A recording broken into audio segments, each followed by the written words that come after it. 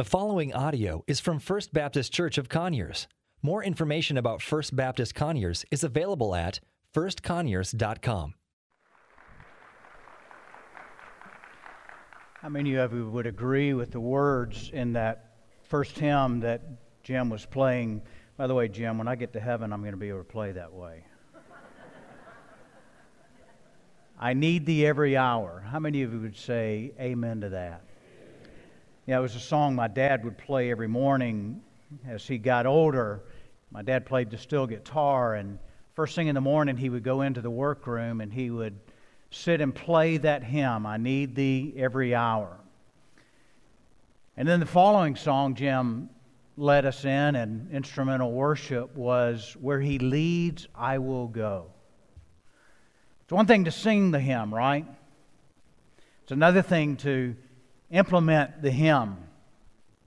The last few years, more than any other time in my life, I've begun to think of the question, J-Mo, what will be your legacy? How many of you relate to that, where you have that turn in life and you've done all the things that you think you might want to do, and while they've been enjoyable, maybe you've accumulated some things that you never thought you'd have, but then the real question of life, what is the legacy going to be that I leave? To put it another way, what would my wife or my kids want to say at the eulogy when they're there at my funeral or memorial service, right? And I've kind of concluded in life that as a man, as a woman, as a person, that, man, if I can live my life loving God and honoring Him, although I'm sometimes weak in that, but being persistent in that, growing in Him, loving my wife as a man, as Christ loved the church, and loving my children in an unconditional way so that they might know the grace of God, I figure at the end of their life, I've scored a grand slam. You with me on that?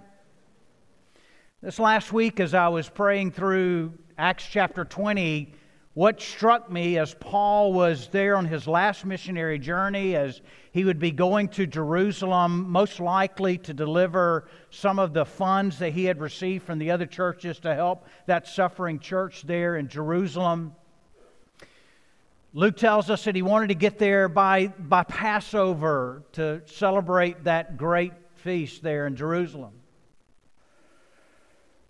There were some things that stuck out to me as I looked at Paul's life as a disciple maker, what you and I are called to, the mission that we've been given not only as a church, but each individual believer in here this morning has a mission that we've been given by Jesus, and that is that we would display the grace of God, that we'd win some to Christ, leading them to Christ or sharing the gospel message with them, making disciples of them, teaching them how to follow Jesus as we follow Jesus, and then teaching them how to make disciples themselves, and then sending them out to do that. That's the mission that all of us have. And I looked at Paul's life and I thought, he's nearing the end of his life, and I saw some things in this chapter that I would title the message this morning as a disciple maker's legacy.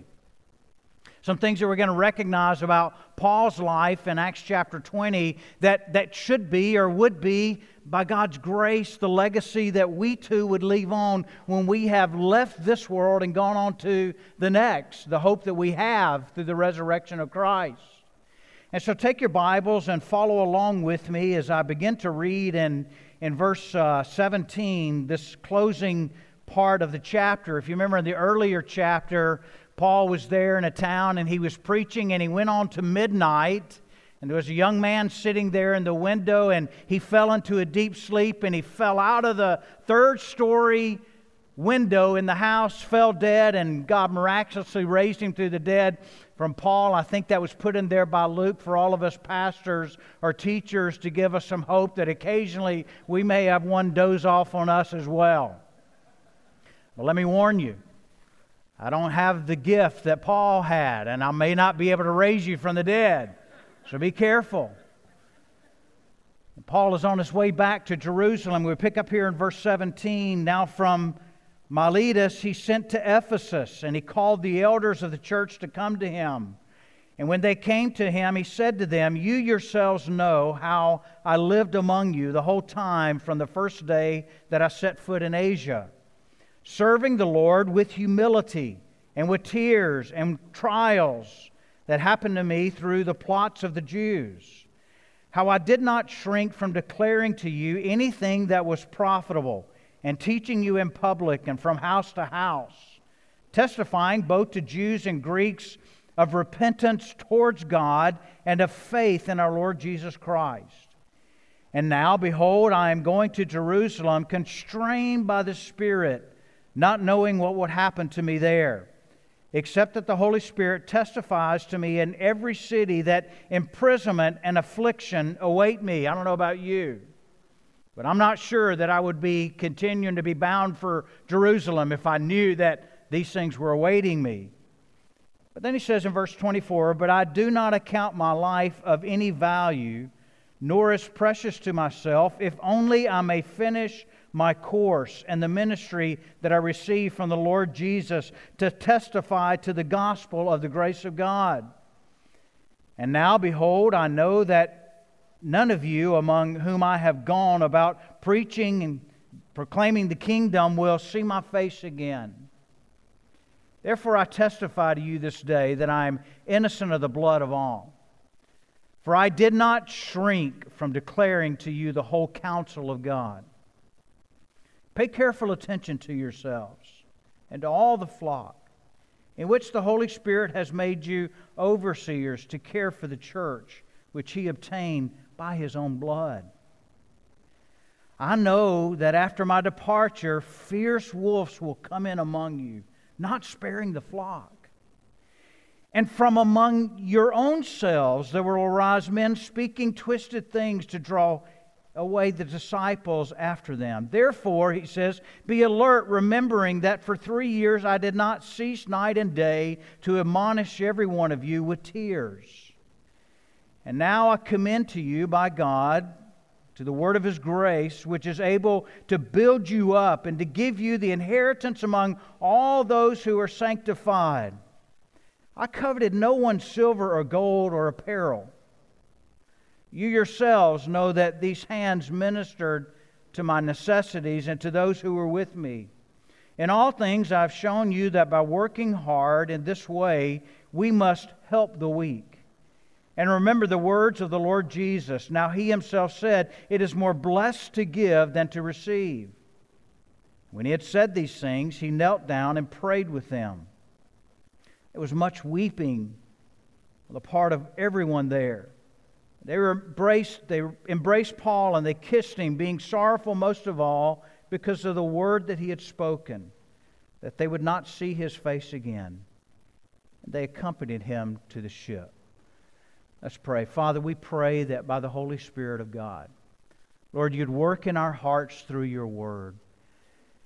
God, that by Your Word and the Holy Spirit, we would continue to be transformed in the likeness of Jesus, Lord, that those things that we see in Paul this morning as we look at this chapter, God, that You would work effectually in us to make us that way. We ask it in Jesus' name for His sake. Amen.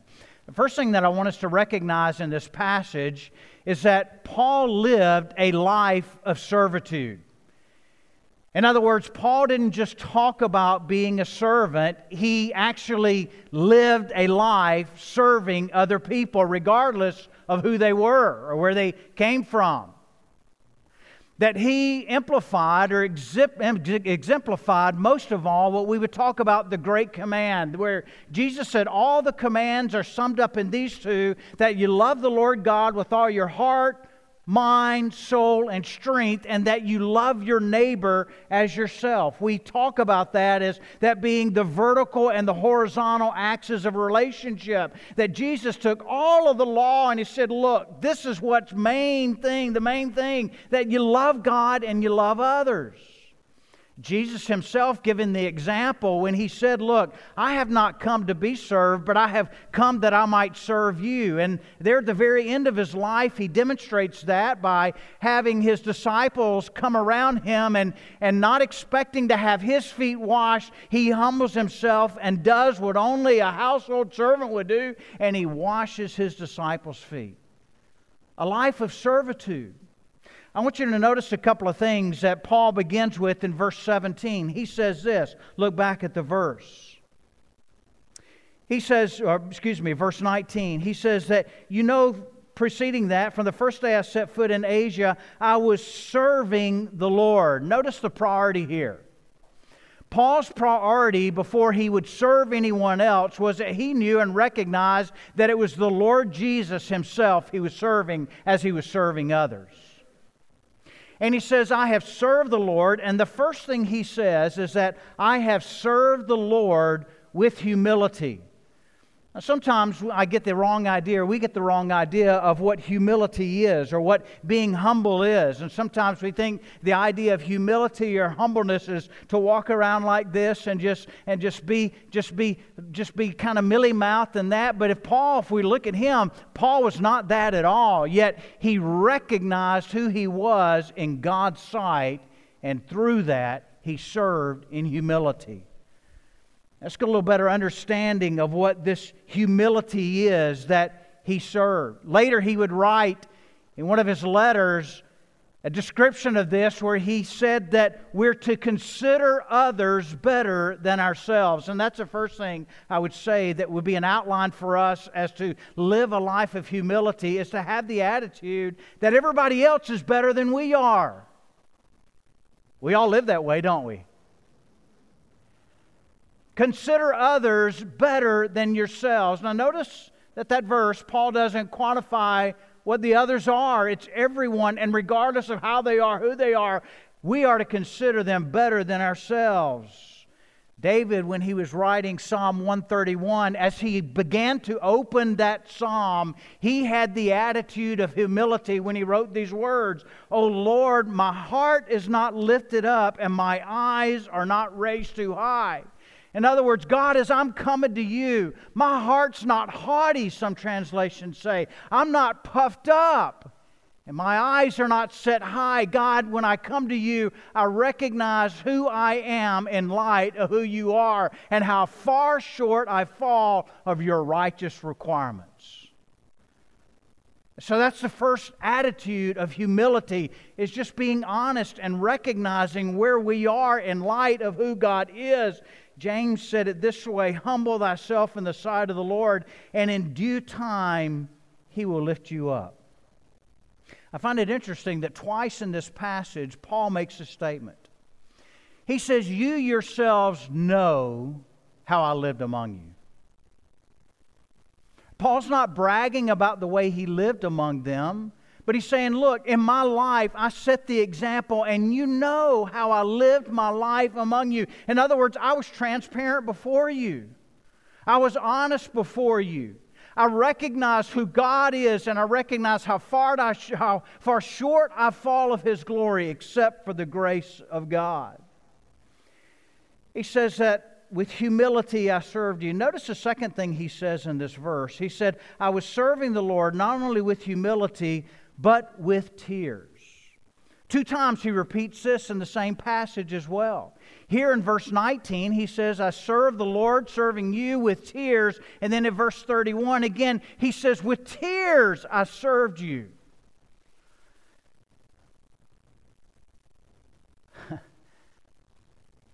Paul had invested himself in the lives of these people.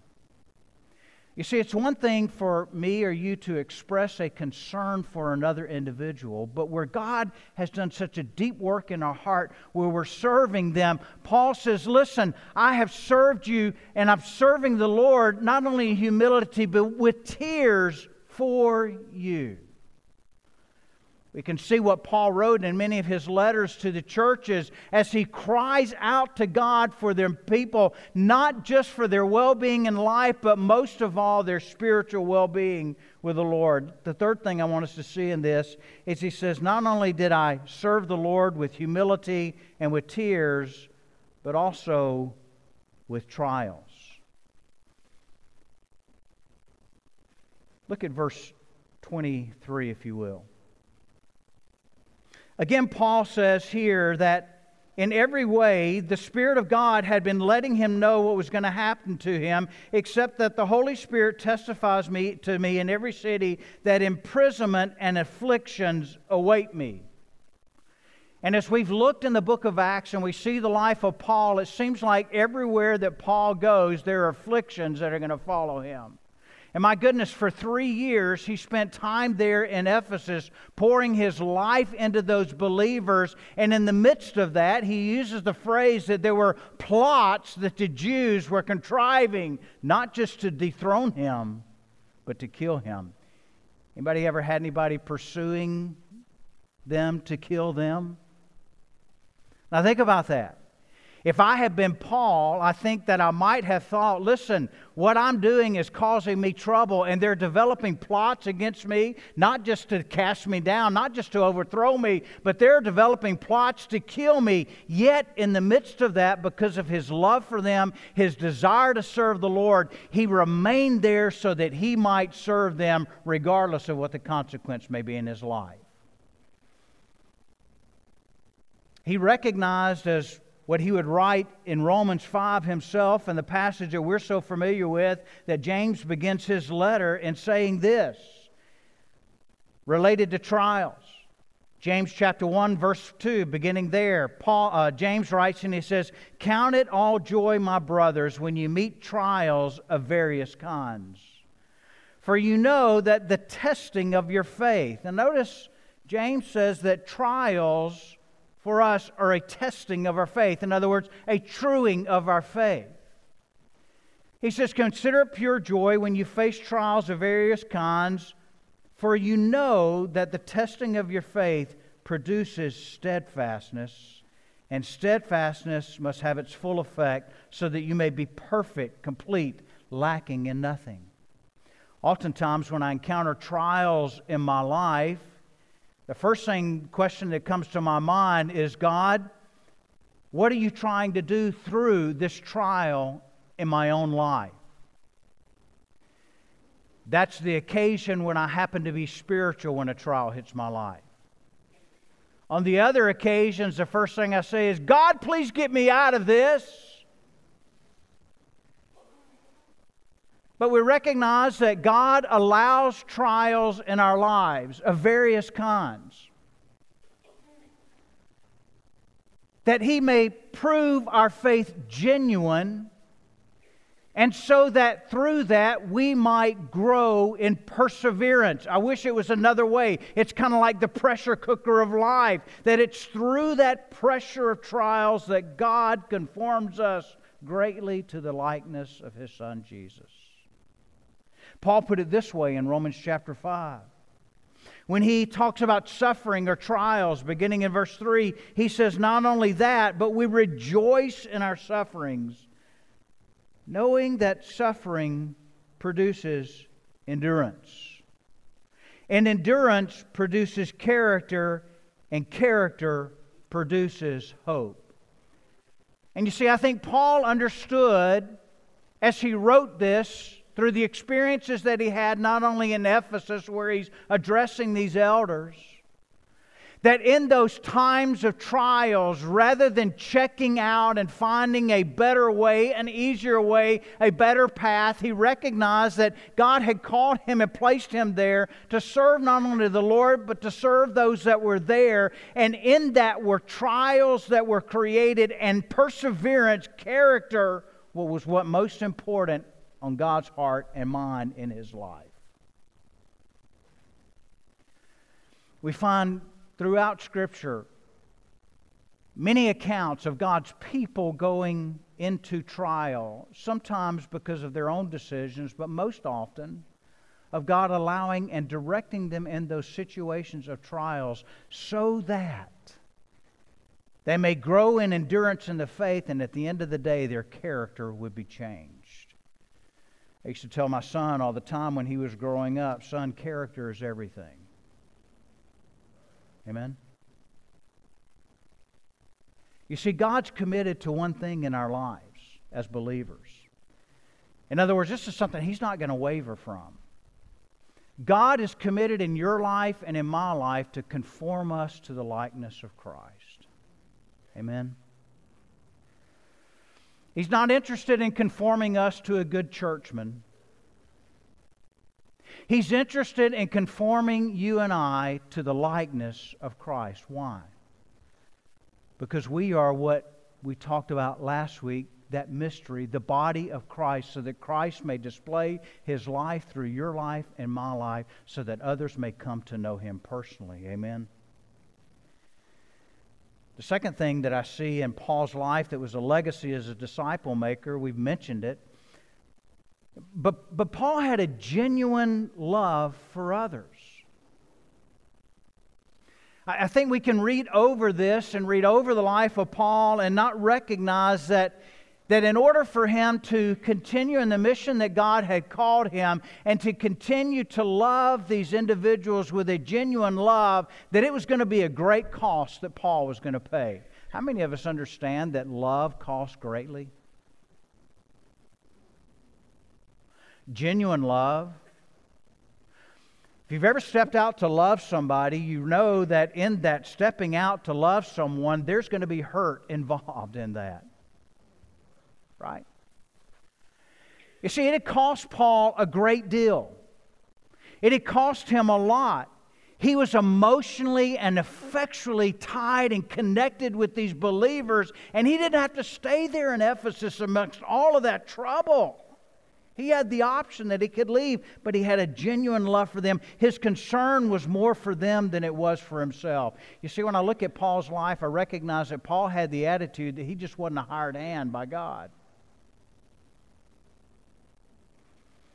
It wasn't just a job to Paul, but it was a mission that God had given to him by the Spirit of God, that his heart was changed, that he genuinely loved God, and he had a desire to love others and love those in particular that were part of the body of Christ, those who Jesus paid a great price for. He had done what Peter had spoken of in this love. He had genuinely loved them from the heart. I can say I love you. You can say you love me. But until that's tested, then it's not genuine love. Does that make sense? I've said this before, and I think it's true, that in order to love others the way that Christ has loved us, in that unconditional kind of love, that we first have to go through and endure opportunities that will come in order to hate the other person. Does that make sense? Because look at the person next to you. There are some things about that person next to you that are unlovable. Amen, Debbie?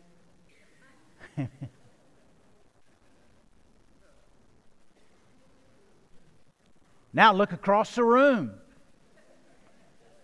And there may be somebody on this side of the church that somebody on that side of the church will never sit on that side of the church again, because there's somebody over there that they have not gone through to love as Christ has loved. And something has happened where they've been offended, they've been hurt, etc. And they say, well, I'll just keep myself away from them. Oh me or oh my. You see, if we profess to love, then we allow the Holy Spirit to change our hearts, to conform our hearts by the Word of God, so that we might genuinely love. Notice what he says in verse 20. I think this is interesting. He's kind of going on with an example of how much he had been with them. And he says, listen, I've even testified to this gospel from house to house. Paul had spent time in their homes. It's quite possible that around many dinner table, Paul was there. And even among the dynamics of family dinner, you know how that happens sometimes? Paul was there, where he loved them and went out of his expected bounds to demonstrate Christ's love to them. Notice in verse 24, the attitude, though, that Paul has, that I would pray so much that myself and we would all have this same attitude, is that Paul was on the bottom of his list. It's kind of like that Christmas list we made this year. Somebody go ahead and confess. Your name was at the top of the list, right? You see, Paul's name was at the bottom of the list. Notice what he says here in verse 24. He says, I do not account my life of any value, nor as precious to myself, if only I may finish my course in the ministry that I've received from the Lord Jesus Christ. It's what some refer to as that upside-down pyramid. That Paul recognized as in leadership, servant leadership, although he had the rights of an apostle, he considered himself lower than all the others. Isn't that reverse from the psychology of the world's leadership? You know, we use these organizational charts where at the top of the pyramid is the CEO or the director or the leader. Listen, Paul believed in an inverted pyramid, following the words of the Lord Jesus, where he saw himself and his purpose to serve others and love others. And regardless of where you and I spend our day, whether it's in the home all day, whether it's out in the workforce, whether it's in the arena of government, wherever it is, no matter how high we may climb in that status ladder, the mind of Jesus is that I am here to serve as I lead. And so Paul exemplified that in his life. Notice he says in verse 21, and in this loving others, he testified both to the Greeks and to the Jews. I find this astounding. Being a good Pharisee, at one time, Paul in his life would considered every Greek a dog. Okay? The work the Holy Spirit had done in his life. To where those who were once despised by Paul, looked down upon, rejected by Paul, he would now go out of his way to serve them and loving them regardless of what their background was. You see, our mission is to display the grace of God to all people. Amen? Regardless. For they're all created in the likeness of God. We read in verses 36 and 38, as Paul was departing there was great weeping, and not a single one of them was not weeping. Somebody said this, and I don't know who said it, but the one who loves much is loved much. The one who loves much is loved much. The third thing we notice about Paul and the legacy he would leave was that he had a commitment to the Word of God. Look at verses 20 and 21 in this passage. Paul says, I did not shrink from declaring to you anything that was profitable. In other words, in the midst of threats, I didn't shrink back from declaring to you the message of the Word of God that was profitable to you. And I was teaching you in public and from house to house, verse 21, testifying both to Jews and Greeks of repentance towards God and of faith in Jesus Christ. In verse 27, he says, I did not shrink from declaring to you the whole counsel of God. If I can kind of put this in paraphrase terms, It would be like this. Listen, regardless of who might have not liked what I said, regardless of what kind of backlash I may get from it, and in Paul's case, regardless of the very threats of my own life I may get, I will not compromise the Word of God. Amen?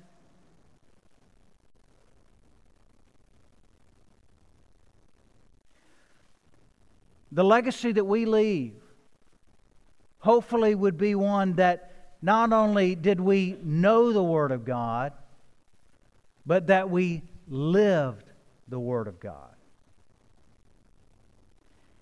And like myself and all of us in this room, oftentimes when we do not live up to the Word of God or according to the Word of God, whether by mistake or whether by intentionality, that our hearts would be that we would be willing to repent towards God. Lastly, in this passage, Paul gives some parting admonishment to these elders. By the way, elders, pastors, shepherds, same group of people. And don't pass this off as though, well, he's talking to pastors here and it doesn't mean anything to me. Look at what he says in verse 28. But this should be an application in all of our lives. He says in the beginning of this verse, pay careful attention to yourself and to all the flock in which the Holy Spirit has made you overseers to care for the church. Notice the priority there.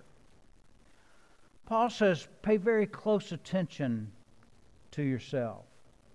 He would later write to Timothy in that second letter just before he was going to meet his demise, the end of his life, as Paul would write. He says to Timothy in chapter 3, verses 14 and 16, if you've got your Bible, 2 Timothy chapter 3, verses 14 and 16, he writes this.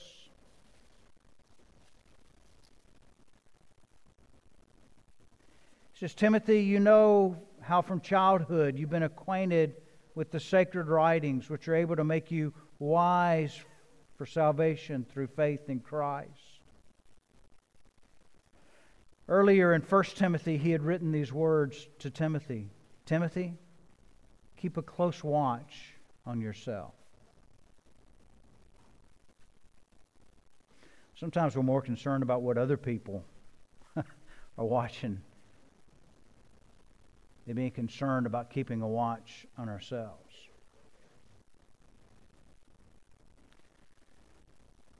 Timothy, he says, pay close attention, keep close watch on yourself and your teaching. Persist in this, for by so doing you will save both yourself and your hearers. I was thinking this week as I was meditating on this, each one of us are one decision away from catastrophe in our lives, in our Christian walk.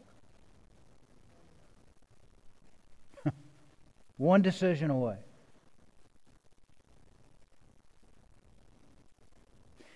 I think the idea that Paul had in mind when he's writing this to Timothy is, Timothy, keep watch on the private matters of your life.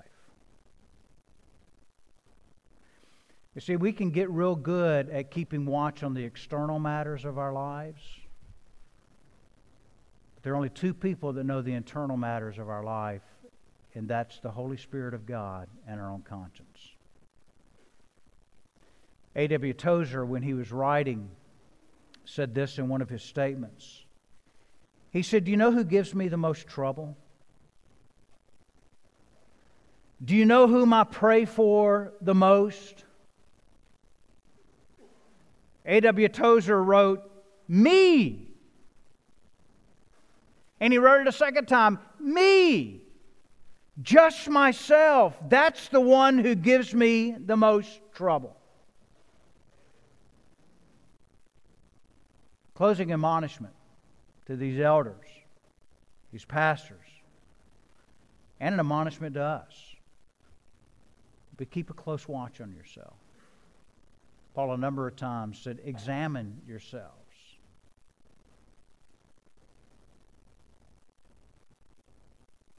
The last thing that he admonished them in was in verse 32. where he says, "And now I command you to God and to God, to the word of grace, which is able to build you up and give you the inheritance among all those who are sanctified." The word of grace.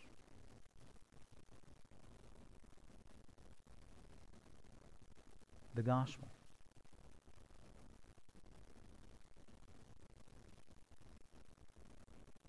That God, through His love and no merit of our own, would so love us that He would send His only begotten Son, who was holy and free from sin, God, very God,